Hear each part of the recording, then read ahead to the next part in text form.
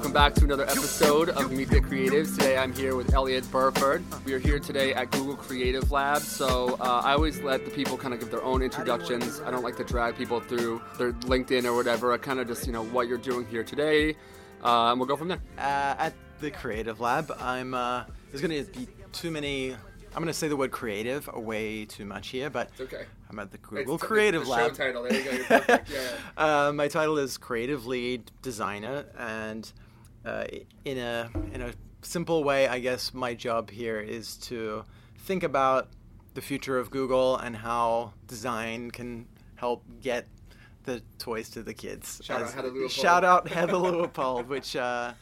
tune back to that episode for... there's a few. Yeah. The purpose of this podcast is to bridge the gap between entry-level creatives, people that are just coming in. Kind of like when I started this podcast, I had no idea. I didn't know you and Heather and Adam and Noemi, all these people. How did you first, find your love for creativity? How did you know you first wanted to work on the product side? Just a little bit about your journey, maybe some hardships along the way. Trying to keep it short, the full journey. I'm from Adelaide in South Australia. Nice. So if you imagine Australia as an apple with 2 bites taken out of it from the top and the bottom. Okay, I'm with you. I'm from the middle down the bottom. Gotcha.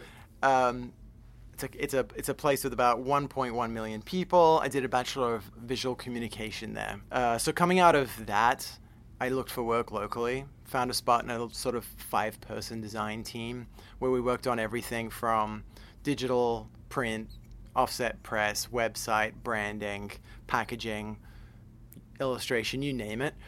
And I got a good chance to sort of try my hand at all those things, but it's a smallish market. So I thought, where could I go to do something bigger? And being from Australia, it's kind of easier for me to get a work visa for England. So off I went to London, bit of freelance here and there, found a full-time gig at a big brand communications agency, and I thought, wow, this is kind of cool. There's dedicated account people here. I was used to doing the whole journey from the client walking in the door to doing the quotes for the anything they needed printed to delivering the final creative and so on. Nice.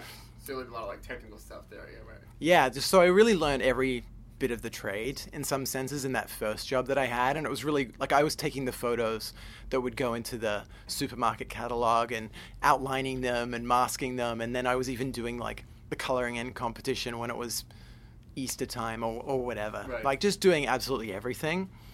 And what I found when I got to London was it was exciting that there were all these different sort of more levels to the company and to creativity. But I found the work kind of dry. It was very B2B based, clients like Fujitsu and Hitachi and IBM and so on. So I kind of thought maybe graphic design isn't all it's chalked up to be. When you're in university, you're I'm going to change the world with graphic design. And you get out and you're oh, actually, no, I have to do a brand identity for the accountant up the road, right. Which is still an awesome creative exercise. It needs to be met, right? Yeah. But when you're doing it for these more colder environments, particularly B2B, I found personally to be really challenging. And that maybe depends on the client or the people that you're working with. It was a little bit less personal. I didn't have a personal relationship like I could do in the smaller studio where you really got to know the people that you're working for and with to craft something that you can kind of feel as human in a way. So I had a friend who was at this place called Fabrica, which is a communications research center in Italy, funded by the clothing brand Benetton. Nice. And he said, hey, why don't you have a look over here? We kind of do all these different projects where you aren't really beholden to a client. You can pitch your own stuff. You'll do things for non-profits, and you'll work on exhibitions. And sometimes you might have to do some work for Benetton, but otherwise it's a pretty awesome place to be. There's people from all around the world, and they have different creative skills. So it's a great environment. So I applied, managed to sort of trick my way in there, and suddenly I was there for 2 years, during which time I worked on everything from editing films and hosting a podcast, actually, Nice. To doing illustration and product design. So after 2 years there, I thought it was probably time to go back to the real world, because being a residency, I wasn't really being paid a bunch. They look after where you Metro live card and all that sort of stuff. And it was a beautiful place to be, like riding the bike, through the Italian countryside Oh my God, every I'm so day jealous. on the way. Yeah, it was like a small, like Treviso is a Yeah. town of about 100,000 people. No, it wasn't even 100,000. The center of the city had 3,000 people in it. Wow. So anyway, time to get back to the real world. And I thought, hey, New York, maybe I should go and check that out. So I came here as a tourist, portfolio under my arm, and just went around and had Like a chat. a real portfolio, like a physical, or like. I actually Did you have the suitcase? It's funny. I did have a book. I did have a printed book that I just took around, which was all the more funny when I ended up getting a gig at RGA, which is a very digital, innovation-based agency. So I went in there with my book, and they kind of look at me like, "What is this strange dude doing?" Old school. I'd done some digital work in the past, but I didn't have a portfolio that was emphasizing that. So I ended up being there for 4 years, working on stuff like Nike Plus products, like the Running and the Fuel Band Love that. app, to Tiffany & Co., L'Oreal, and switched to the branding team while I was there, during which time I worked on Audible and a bunch of other projects, until someone at Google sort of knocked on my door and said, hey, you should come over and have a look. Tell me a little bit about, I've talked in the podcast before, as we mentioned before, Noemi, Heather, Adam, Rob Giampietro, about the hiring process a little bit, because I want this, on the one hand, I want this to kind of talk about the mindset and what it takes to get there, but from a practical standpoint, what was Google looking for, and now that you've been here for a while, what are some of the misconceptions, and what are some of the things that really can help you stand out, because it's very competitive to get here. Creative Lab specifically, what we value here are people who can think, and not only think, but have a high level of craft. Those are really the two keys that you need to have to be able to succeed in this environment. It's more about like depth than it is like... Yeah, what is the thinking? Like, why did you make these decisions? And having the flexibility to be able to think in different formats. Like, how would you turn that website into a poster that people could understand? Right. How would you explain that in the simplest possible way to someone if you were to talk to them? Before the podcast, I kind of talked about how I'm becoming really into tech and, the utility that can come from things like, like GPay that you worked on, and, other things that have come out of the Creative Lab here, as well as platforms like Facebook and all of that. And one of the things that we discussed was about making things understandable and digestible for people that maybe aren't in that kind of headspace that you and I are in, where we're, reading all these articles on TechCrunch and, we're up to speed with it, but making sense for like the user. Like let's say you guys work together on an app, say like GPay or something like that. How many iterations do you do? Like, how does that whole process work?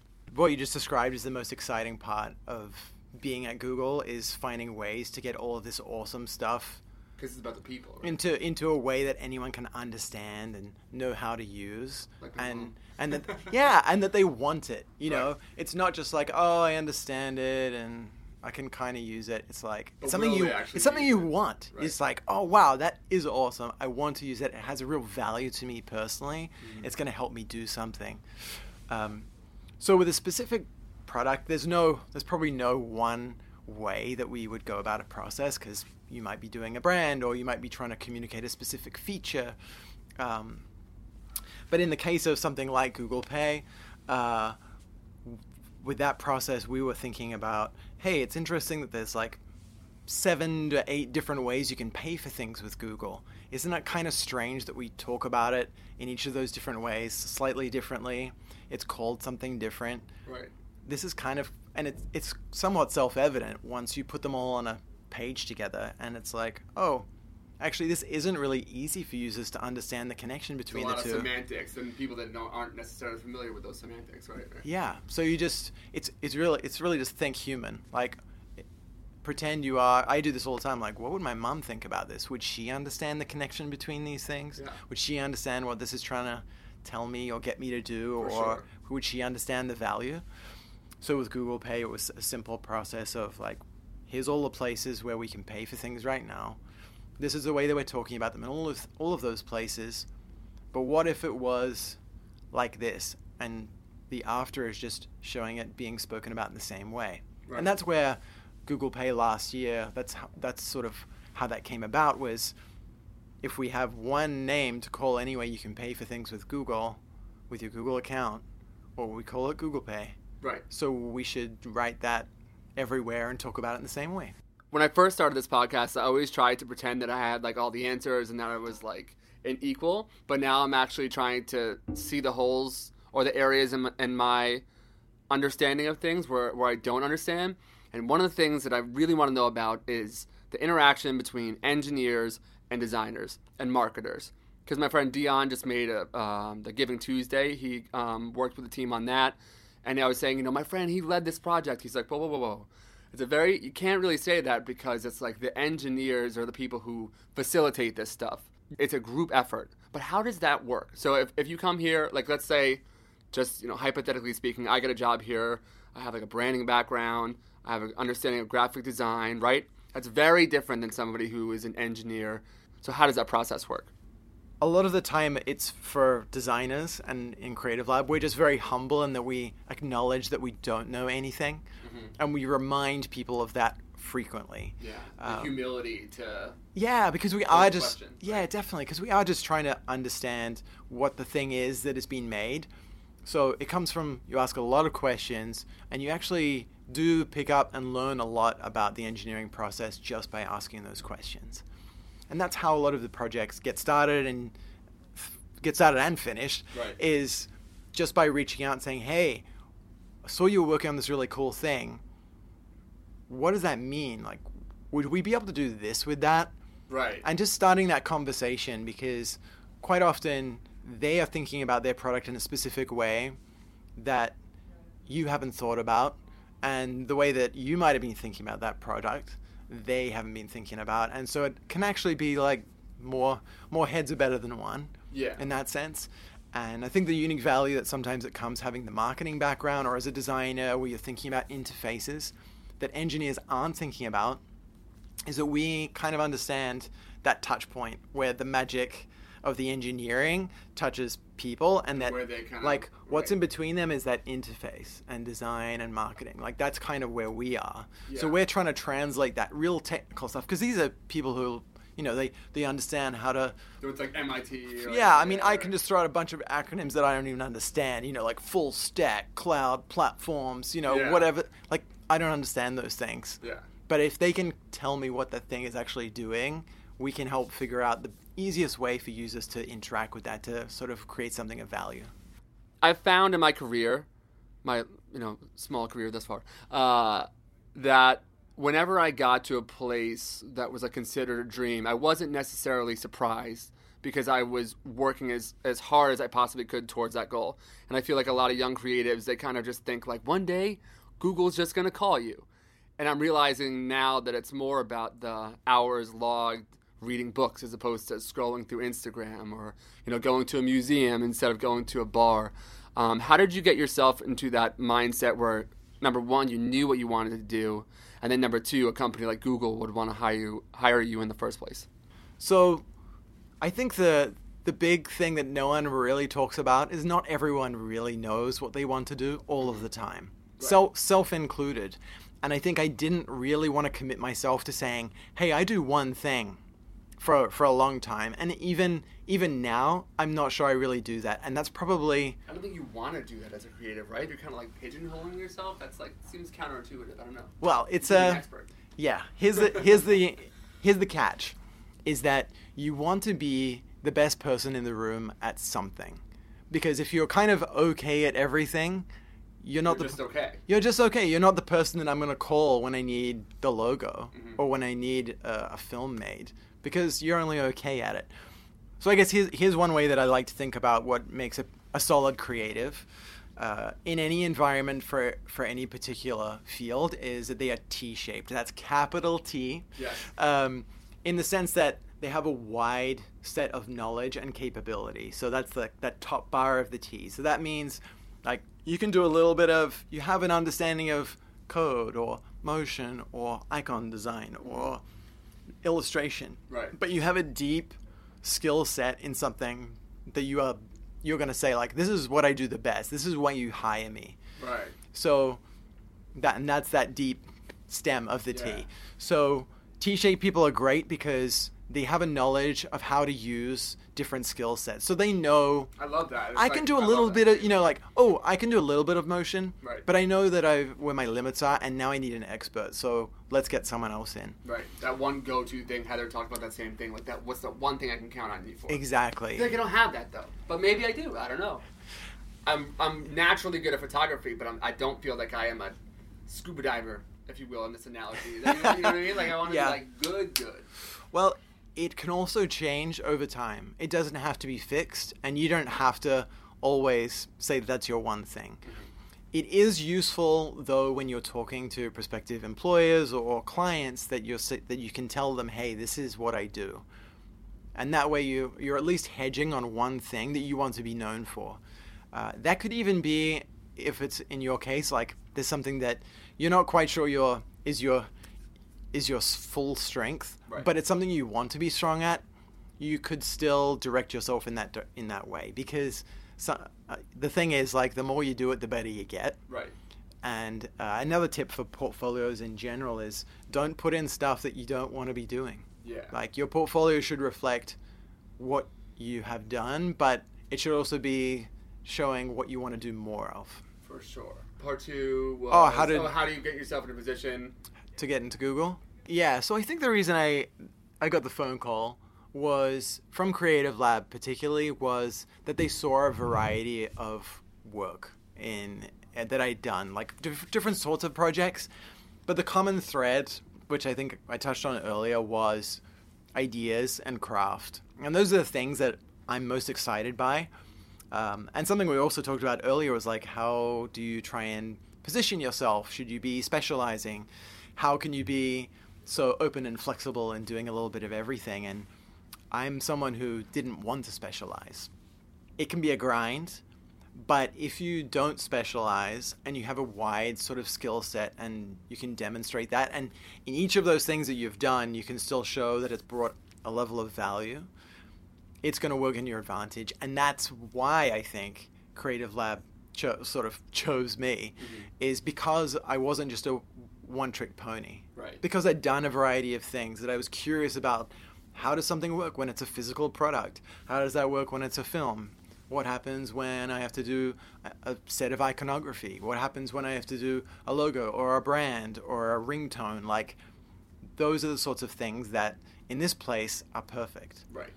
So Creative Lab, my sort of profile is an awesome fit. Were you kind of like going towards that though? Were you doing like, this is Google-esque work, hopefully this will get me there, or no? Were you just in your work? No, not even. That's so cool. I love that. Yeah, no, I like, honestly, the ideas are what sort of excited me about design, even from way back in university. I was like, whoa, this is really like a way to communicate ideas through a visual medium. Mm-hmm. And I think the amazing thing about Creative Lab is that I'm not just communicating something using graphic design now. Right. I'm able to sort of sell ideas to become something through design. Get the toys to the kids. Get the toys to kids. Yeah. I love that. You guys are kind of like going into uncharted territory, and sometimes it's something that's kind of like Gboard, that's kind of like right there, but just needs the right engineers to execute it. And then other times it's stuff that can kind of fundamentally change the world. How do you guys come up with those ideas, and who makes those calls? A lot of the time our projects come from actually looking at what the company's goals are for the next year, for example. Yeah. And a lot of the time, Like North Star kind of thing? yeah, like how can like this product be more helpful, or how can Google do more for people in this sort of way? Yeah. And that gives us a place to start. So then we sort of start squirreling away and like looking into it. Like, what do we do existing in that space? Like, what are the opportunities there? What are people actually needing in the real world? Where are the opportunities to sort of match them? Mm-hmm. And that's speaking very broadly. Often the way that we will discover projects is by talking to people. It's kind of back to like having good relationships with sort of different product teams across the company, is just being able to have those feelers out there and be like, hey, these guys are doing something interesting over here, or this team actually doesn't have much help. Like, we've done a number of projects with Google Translate, because it turns out Google Translate team is actually kind of small. Mm-hmm. So for them to have like a team of 7 creatives to jump on and sprint with them on something for a couple of weeks can really help them reimagine how they're completely looking at what they're doing. How projects come into Creative Lab, sometimes it is from like company key objectives, and that'll come down through our boss.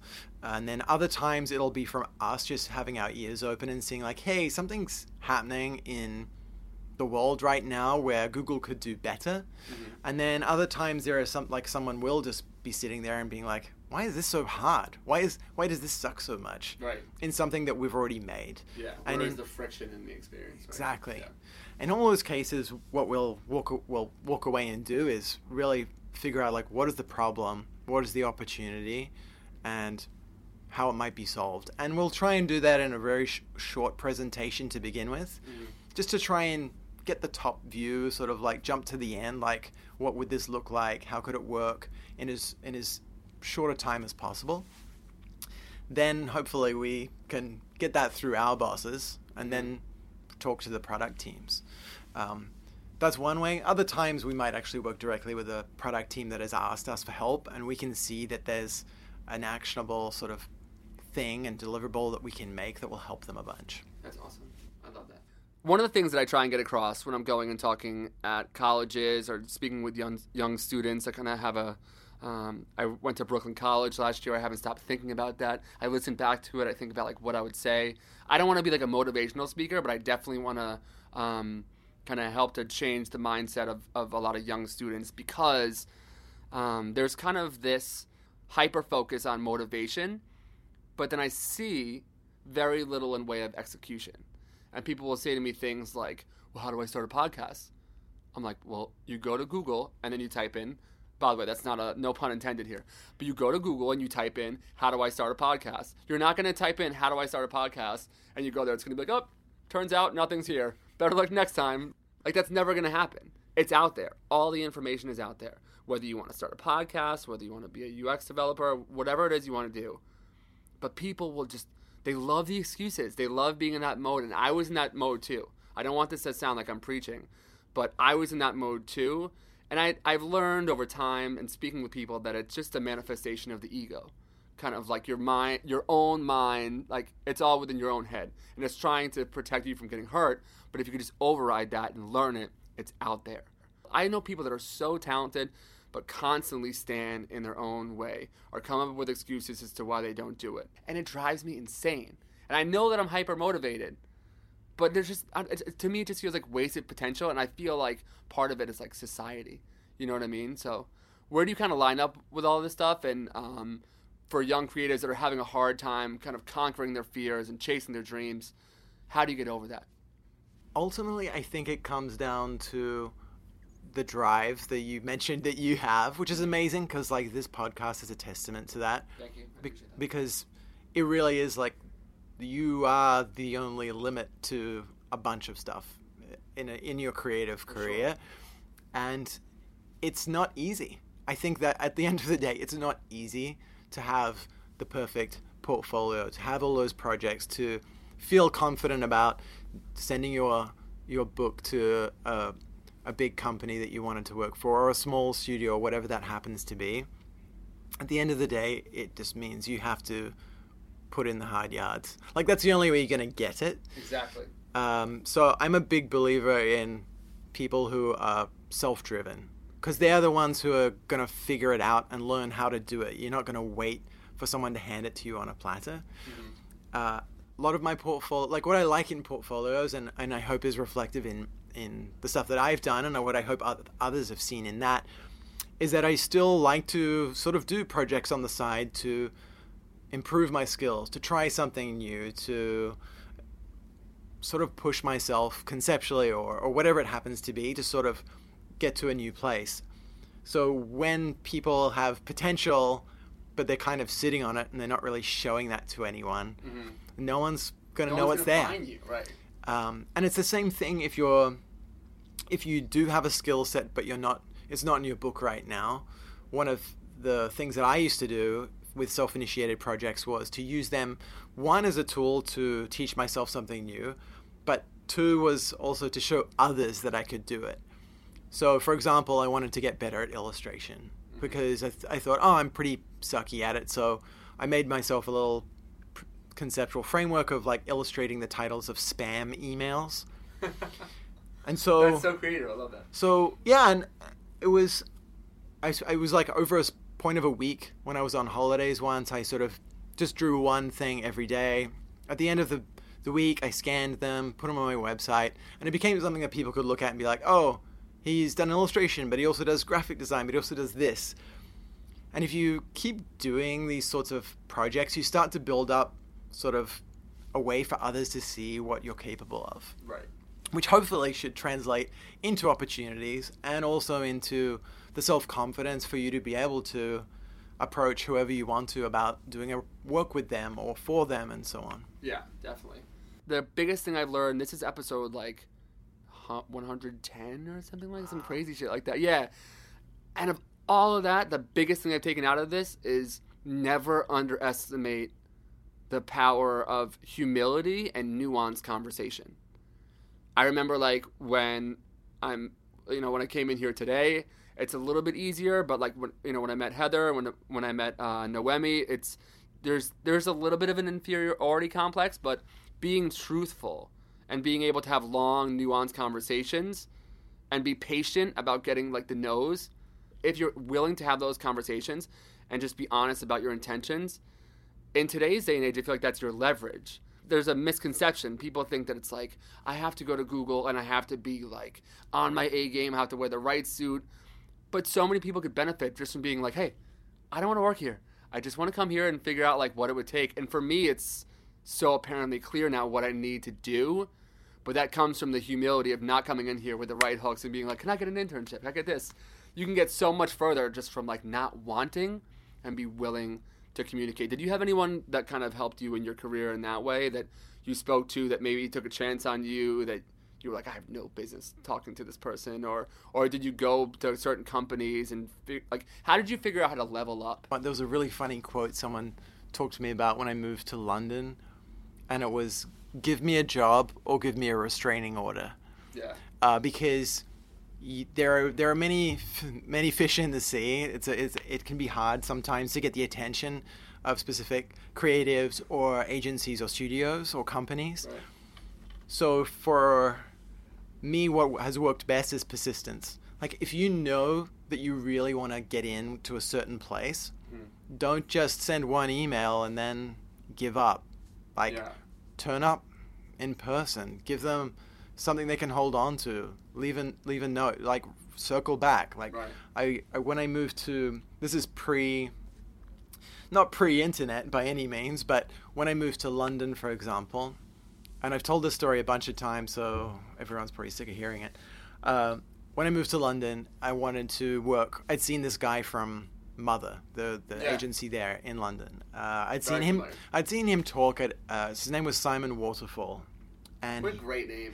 Yeah, amazing name. Objectively, that could be a fake last name. He was going to go out on a limb here.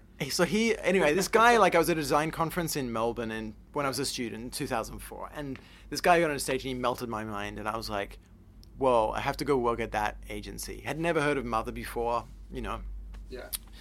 Go over to London, and I'm like, I have to get in the door there. So my approach was a very difficult thing to do. It's one of the hardest agencies in the world to get into. And this is from some kid from Adelaide who's only been working for like 2.5 years. Very small, limited Did your portfolio. Work suck at this point? I mean, in hindsight, of course, I don't like any of the work that I did last year. What are you talking about?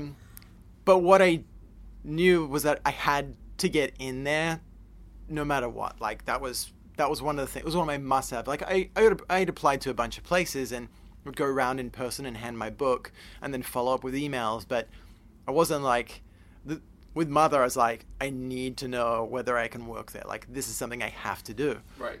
Let me be the coffee guy kind of approach. Like just anything. I just was like, I need a response. Because a lot of places you'll contact them and you won't hear anything and all that sort of stuff. Like I know what it's like. And I'm the restraining order guy. And there's I'm the restraining order guy. Like, and there's a lot of good reasons why, whatever, the emails fall off the map and HR loses it or whatever, or the wrong person sees it and so on, wrong timing, etc., etc. But in this case with Mother, I was like, I have to get in. So I went out and I bought about 12 or so, what do we call it? Like children's dolls, like plastic dolls, babies. And I bought a like white paper sort of swaddle, and I would wrap them up, and I put a little note on them as an adoption notice. And said, I'm looking for my mother. And I wrote like a little, like just my contact details on the back. And so the first time I went in to hand in my portfolio, I gave them a baby and my sort of printed portfolio, like little book. And then for twice a week for the next 6 weeks, I sent them a baby. And then eventually I got a call like, hey, Elliot, I've got like a bunch of babies sitting on my desk. You better come in for an interview. And I was like, cool. Oh my God, that's crazy. And so, I mean, to finish that story, I ended up, of course, I got in there and had the interview, and I walked out realizing that I didn't want to work there. But I wouldn't have known that if I didn't get in the door. Like, and for me, it's just an example of how persistence can pay off, because it's going to give you the answers that you need. For sure. There's something to be said for like staying with it and being not being so transactional about things. It's another huge thing that I'm pushing here. But at the same time, though, it's really important to realize like what you don't want to. So when it feels right, like when I met Heather, I was like, oh my God, like I'm going to work for this girl one day. Like I will work for her one day at Google Creative Lab. It's going to be great. And I knew it, just like intuitively it felt right. And then there have been other times where I've walked into the agency, like running out of the agency. And I was like severely disappointed. But whatever it is, if it feels good, lean into it. If it feels wrong, like go away from it. And just kind of seek out that positivity and that humility, because there's a lot of posturing and a lot of bullshit. And if you don't trust your own intuition, the direction that you go, like I see a lot of people though, like they'll be so obsessed with working at this one person at the detriment to themselves. I would want to be like, I want to be mentored by this person at this agency. And it was incredibly limiting. It was when I found Google Creative Lab was when I actually like left that. There was like this kind of like tight-knit circle, and I wanted so badly to belong that it was actually a disservice to myself. And I feel like when you're looking for those mentors and those people to get closer to, you'll know when it's right. And if you ever feel like you're sacrificing, that's, time to go. No one ever talks about this shit, but I feel like there's somebody out there right now who like needs to hear it. Who's like, like if they ignore you for 6 months, you should probably just like try and go work somewhere else. With Mother, for example, like that was, I mean, I don't know if it goes as far as obsession. Right. It was more just, I need to know if this is for me. Yes. I need to get in. I need to have that question answered. I need to know more. And once I know enough, then I can walk away. Yeah. But in general, I think to your point, like, there's so much you can learn from so many different people. Like, I'm a little bit, I'm a glass half full kind of guy, but I do think that it's dangerous to sort of idolize anyone too much. Because I don't think there is anyone who's got all the answers, who has the best way of doing things, and that you're able to learn a lot from everyone, including those who are more senior or more junior than you. Positivity is key. I think coupled with drive. Yes. Like you have to be hungry for it, and optimistic. Yeah, I mean, and part of the optimism comes from if you're putting in the hard yards, if you've got that ambition, and you're putting the work towards it, and you've got something to show for it, you kind of realize that actually more doors open up. So there's a lot to be. There's a lot more opportunity if you're working hard and you're hungry to do something. So thank you so much for doing this. Where can people who are interested in, we'll switch it up a little bit today, a little bit outside social media and everything like that, for people that are interested in Google Creative Lab, outside of the other Google Creative Lab podcasts that we've done on Meet the Creatives, where can people learn more about that, and where might be a good place if you're thinking about applying or a good person to talk to? Creative Lab has done an excellent job of representing themselves on the web.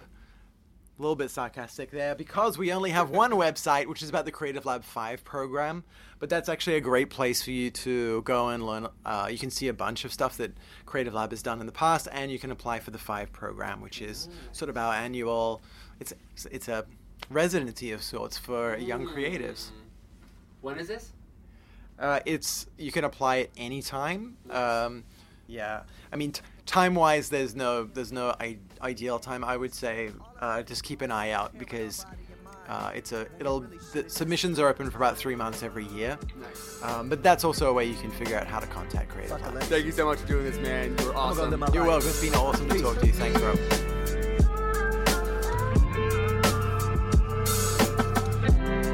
Thanks for checking out this episode of Meet the Creatives. If you enjoyed it, make sure you add me on Instagram, Meet the Creatives NY, and let me know your thoughts. And make sure you're subscribed on iTunes. All right. Have a wonderful day. Peace.